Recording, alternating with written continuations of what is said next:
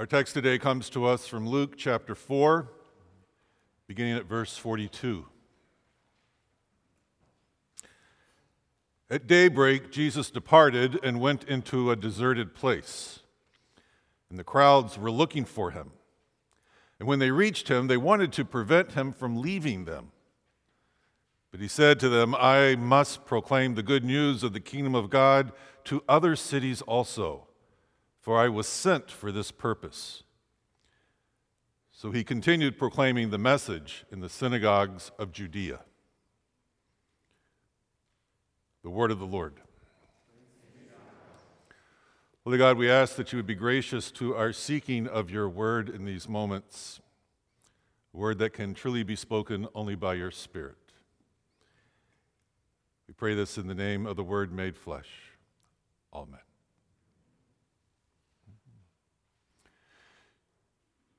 Jesus' ministry in Capernaum seems to have been going quite well. In the passage just before this text, we're told that all who had any who were ill from various diseases brought them to Jesus, who laid hands on them and healed them. Before that, we're told that even the demons were proclaiming that Jesus is the Son of God. The crowds adored Jesus in Capernaum. So isn't it ironic that after all of that success that Jesus has in Capernaum, we're told that at daybreak he fled town and went to a deserted place? I've heard a lot of preacher stories. I've never heard anyone that says, "My ministry was so successful, I had to leave town."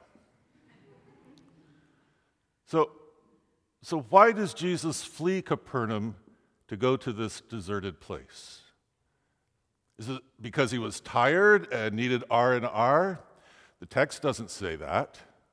And this is still pretty early on in his ministry. And when the crowd finds Jesus in the deserted place, he makes it clear that his mission is to go and proclaim the kingdom to other crowds in other cities.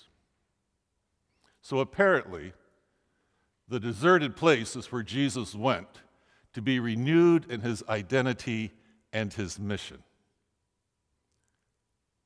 It is always hard to remember who you are when you're in the midst of a crowd. We live and work with a crowd. In fact, we live and work with many crowds. There's the crowd you have at school, perhaps a different crowd if you have a workplace. There's the crowd at the church. There's the crowd waiting for you back home. Sometimes your family's expectations can feel like a crowd. Sometimes a crowd of commitments and theological ideals and past hurts and dreams for the future all shove their way into your heart. And they don't necessarily all get along in there. Which is why I've never understood the advice when you're confused about direction and someone says, "Well, just trust your heart." If your heart is anything like mine, many days it feels like there's a bad committee meeting going on in there. And everybody's trying to hijack the agenda, saying, no, pick me, pick me. You see, each of these crowds have an agenda for your life. And that agenda is not just to tell you what to do or how to do it or what to value. No, the agenda is to tell you who you are. The crowd in the academy and in the workplace tries to define you by your productivity.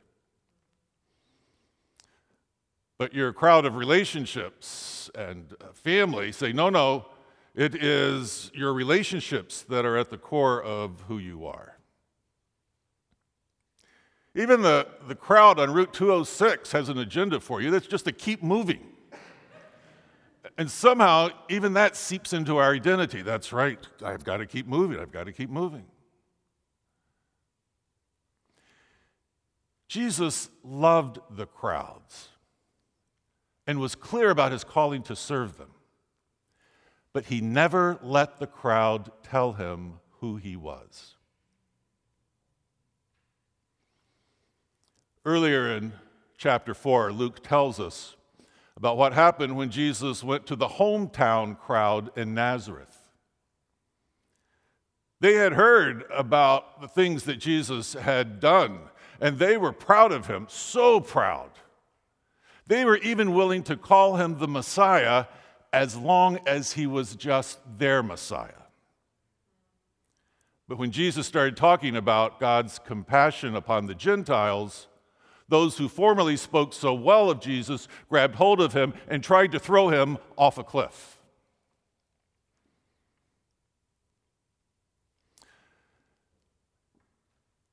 This is why Jesus is so clear about his need to move away to a deserted place. Perhaps this is why Jesus was wary of the success he was having in Capernaum, wary of those speaking well of him. Perhaps this is why he looked for a place that was deserted of crowds.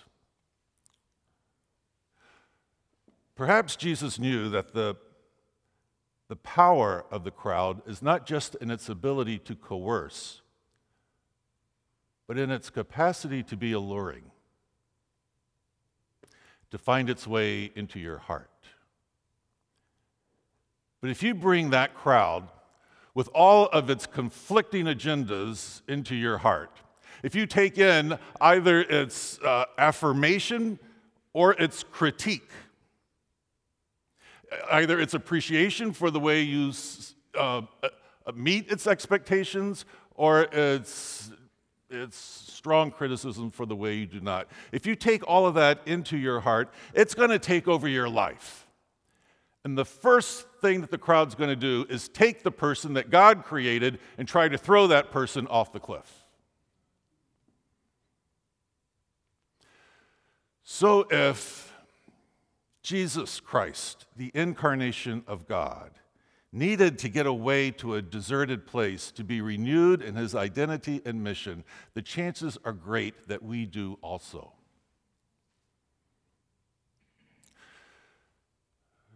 To go to the deserted place is to leave behind the demanding crowd, to set aside both the successes and the failures, both the affirmations and the criticisms, to set aside the crowd's agenda to construct your life in its own image of goodness, and to draw alone with your Creator, the only one you dare let define your life.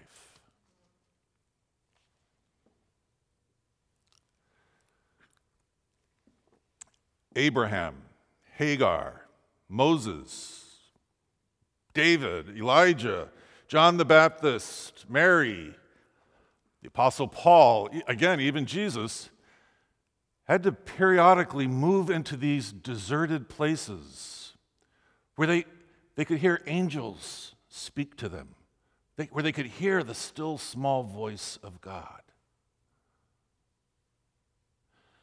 And by the way, at least some of those folks had to be extroverts. So you don't get an out by this by saying, well, I do better with people. Everybody has to have some time alone with God where you get clarity again about who you are and what you're about from the one who created you and who in Christ Jesus was dying to love you. Now, to go to a deserted place is sometimes difficult. It's not an easy place to be there. It's not a place of entertainment, which is our favorite way of retreating. There's no one else there, so it's hard to be impressive. It's sometimes a barren place, and we prefer abundance. It's not a particularly comfortable place to go to, but there's nothing about authentic spirituality that's always comfortable. Sometimes going to the deserted place can even feel dull. But the point of communing with God through a devotional life is not for the excitement, but it is to be renewed in your identity as one who lives in Christ, as one who is created and can only be created by the hands of God. It is to remember who you are and whose you are. It is to remember that you are the beloved with God, in whom God is so pleased, and no one can add conditions to that. Certainly no crowd. Again, Jesus loved the crowds, and he calls us to do that also. But if you're going to be of any sacred use to your crowds, you have to find something holy to give them. Something found best in the deserted places. In the name of the Father, Son, and Holy Spirit. Amen.